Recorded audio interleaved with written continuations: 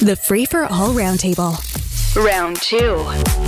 Jerry Agar in for John Moore this morning, and joining me on Round 2, lawyer, professor, and activist Pamela Palmater Paven Bratch, serial entrepreneur in marketing, tech, and real estate development, and a part-time farmer, and Sabrina Nanji at the Queen's Park Observer.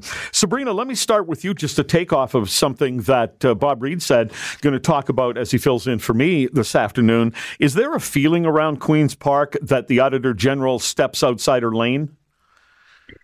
Absolutely. I mean, I guess it depends on where you're sitting. I mean, from my perspective as a reporter, I am all for transparency, and someone like the Auditor General has access that you or I as journalists or even, citizens can't really get. And so I'm all for that. But, some of my colleagues, are in rare agreement, I should say. We've got columns in the Star and the Sun who aren't typically aligned when it comes to, politics, are both agreeing that, Bonnie Lysyk has stepped outside her jurisdiction and has kind of waded, into more policy ideas rather than, sticking to her mandate of value for money. From my view, though, I mean, the more accountability and the more people that can shed light on different aspects, the better. Well, Pamela, what I said earlier this morning was, if the government doesn't like the Auditor General, I might like the Auditor General. Oh, exactly. These are the same kinds of so-called concerns when, the federal Auditor General talks about what the federal government is doing right or wrong in terms of pipelines and First Nations and everything else. And their role is absolutely essential. How else would we get this information? We know governments of all kinds, federal and provincial, are rarely forthcoming about what's really happening behind the scenes. And we need them. We literally need to know this, because then the public has an opportunity to pressure government to do better where it's falling down. All right. Now, one of the things that is catching a lot of attention from the Auditor General is how money was spent during the pandemic. And of course, it should catch attention, and we're glad that she looked at it. Paven, was it a given, as with the CERB program, that hindsight, it was never going to be perfect? Never going to be perfect. Absolutely not. And so, I love the role of an Auditor General, but I really think she's lost her way here. It's a critical role, but, she's complaining about unused and expired vaccines. That's down to the consumer deciding that they didn't want to get the booster. And it was a big issue. And it was especially an issue because it was critical for Omicron. She could have said that the Ford government didn't spend enough money promoting or explaining to consumers why it was critical to get the booster. That would, I think, be a legitimate complaint. But I don't think that she's serving any good here in this complaint. Well, in the report, Sabrina, there was 277,000 canceled appointments. That's just the people who canceled appointments. I know as well as anybody, because they furiously contacted me on a daily basis. There were people who were actively anti-vaccine, but the government would have to be, federally and provincially, every government had to be in a position to be able to get a vaccine to anybody who asked for it, which just meant we were going to have too much. Yeah. And I think, at least from the government's perspective, it's better to have too much than too little of the vaccines. And, even Bonnie Lysyk had kind of, chalked all of this up to an overestimation of demand, especially for boosters. But what I found interesting was, the determination of hotspots, for instance, when, back when those high risk areas were getting the vaccines in priority over other spots, there were about 9 that were missed that should have been deemed high risk. The Auditor General said that she did not suspect any political interference there. And also, the province spent over $100 million on a COVID database when we had, a database for school kids that was meant to be expanded, that we had already spent $170 million on. So I think, the pandemic was unprecedented. Was it a given that there was going to be some waste and things weren't going to be managed, as efficiently as a premier like Doug Ford would have liked? Of course not. And I think at least, when it comes to the COVID rollout and some of the measures there, the public is willing to be a bit more forgiving compared to some of the other, goodies that we saw in the Auditor General's report. Was it also a given, Pamela, do you think, that the province, even though they did it on the last day, was going to come in with money to shore up Toronto's budget hole? Yeah, it's hard to say, obviously, but I think they probably would have in the end. Toronto is, one of the central areas for Ontario in terms of, economics and connections. Even, the international community, media is centered around Toronto. It seems to be the center of Ontario's universe. Sorry, Ottawa. So I don't know that they would have not stepped up.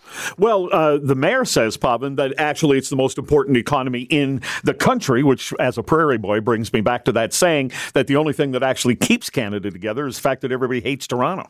It seems to be universal. No, it is obviously the driver of the economy for Canada, and it's critical.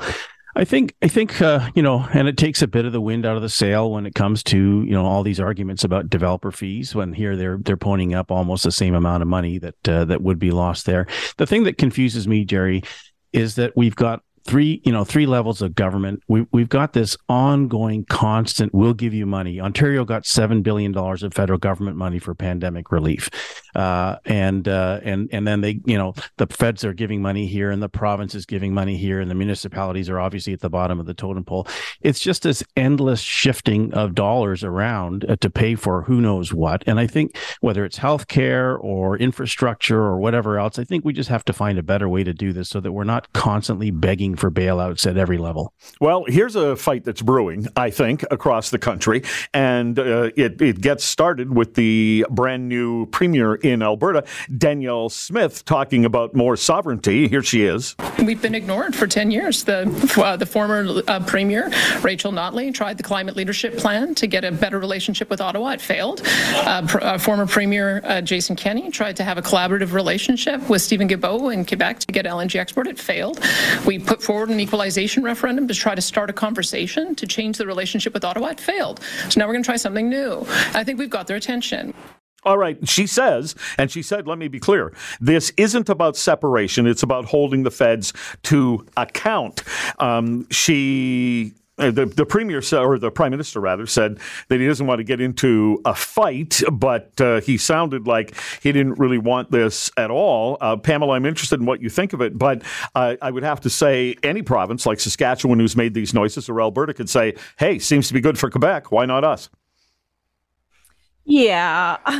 Well, I don't know that she really understands the law in this regard. And that's the problem with political rhetoric. It really mixes people up. You can't talk about a sovereignty act, but say, oh, it's not about that. It's really just about holding the federal government to account.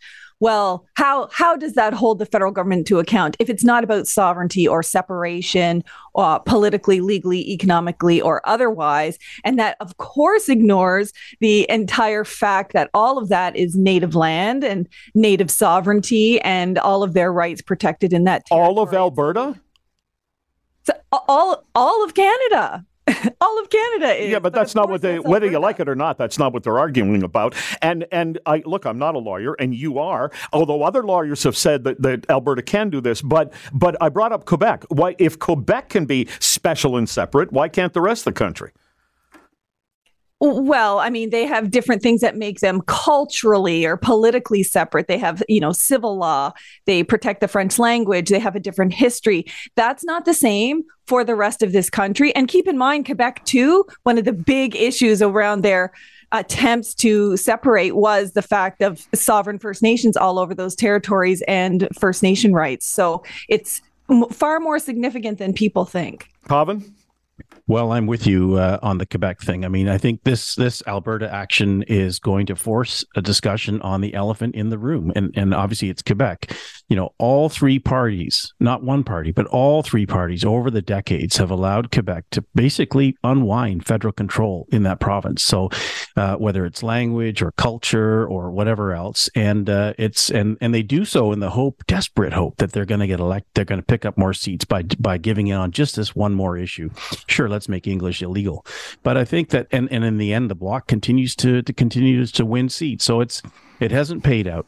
we have to deal with this issue. You know, it's a serious issue about our country, about what we stand for. And it's unfortunate to see fighting going on, but we can't have a checkerboard of rules across the country, and we can't really defend this in the face of what's happening in Quebec. Well, Sabrina, you're the one who patrols the halls at Queen's Park, and thanks for doing that so we don't have to. And do you hear any noises in Ontario about this sort of thing, or are they just kind of, yeah, that's Alberta, whatever?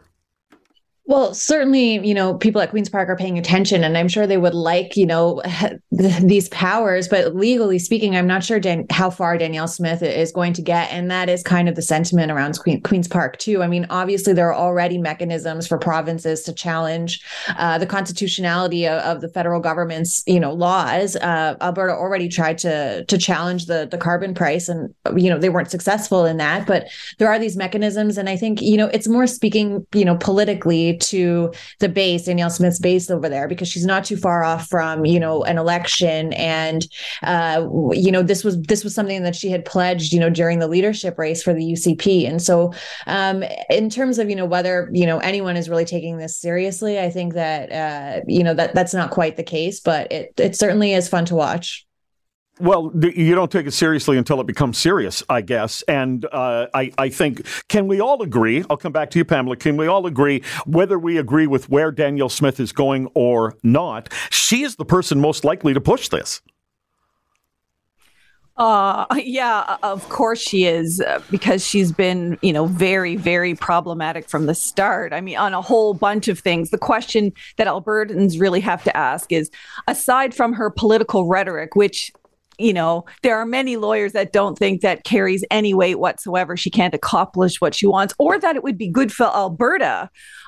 She's not trustable. She has been out there saying she's Indigenous. They've proven with her records that she's not Indigenous. I mean, if you've already got a so-called leader that's not trustable, that's out and out lying for political objectives, of course, I'm not surprised at all that she's pushing this. We're out of time, but I was just going to say, gosh, I wish she was the only one. But thanks to all of you. Catch the Roundtable, round 1 at 7:45, round 2 at 8:45. Weekday mornings on More in the Morning. News Talk 1010 Toronto.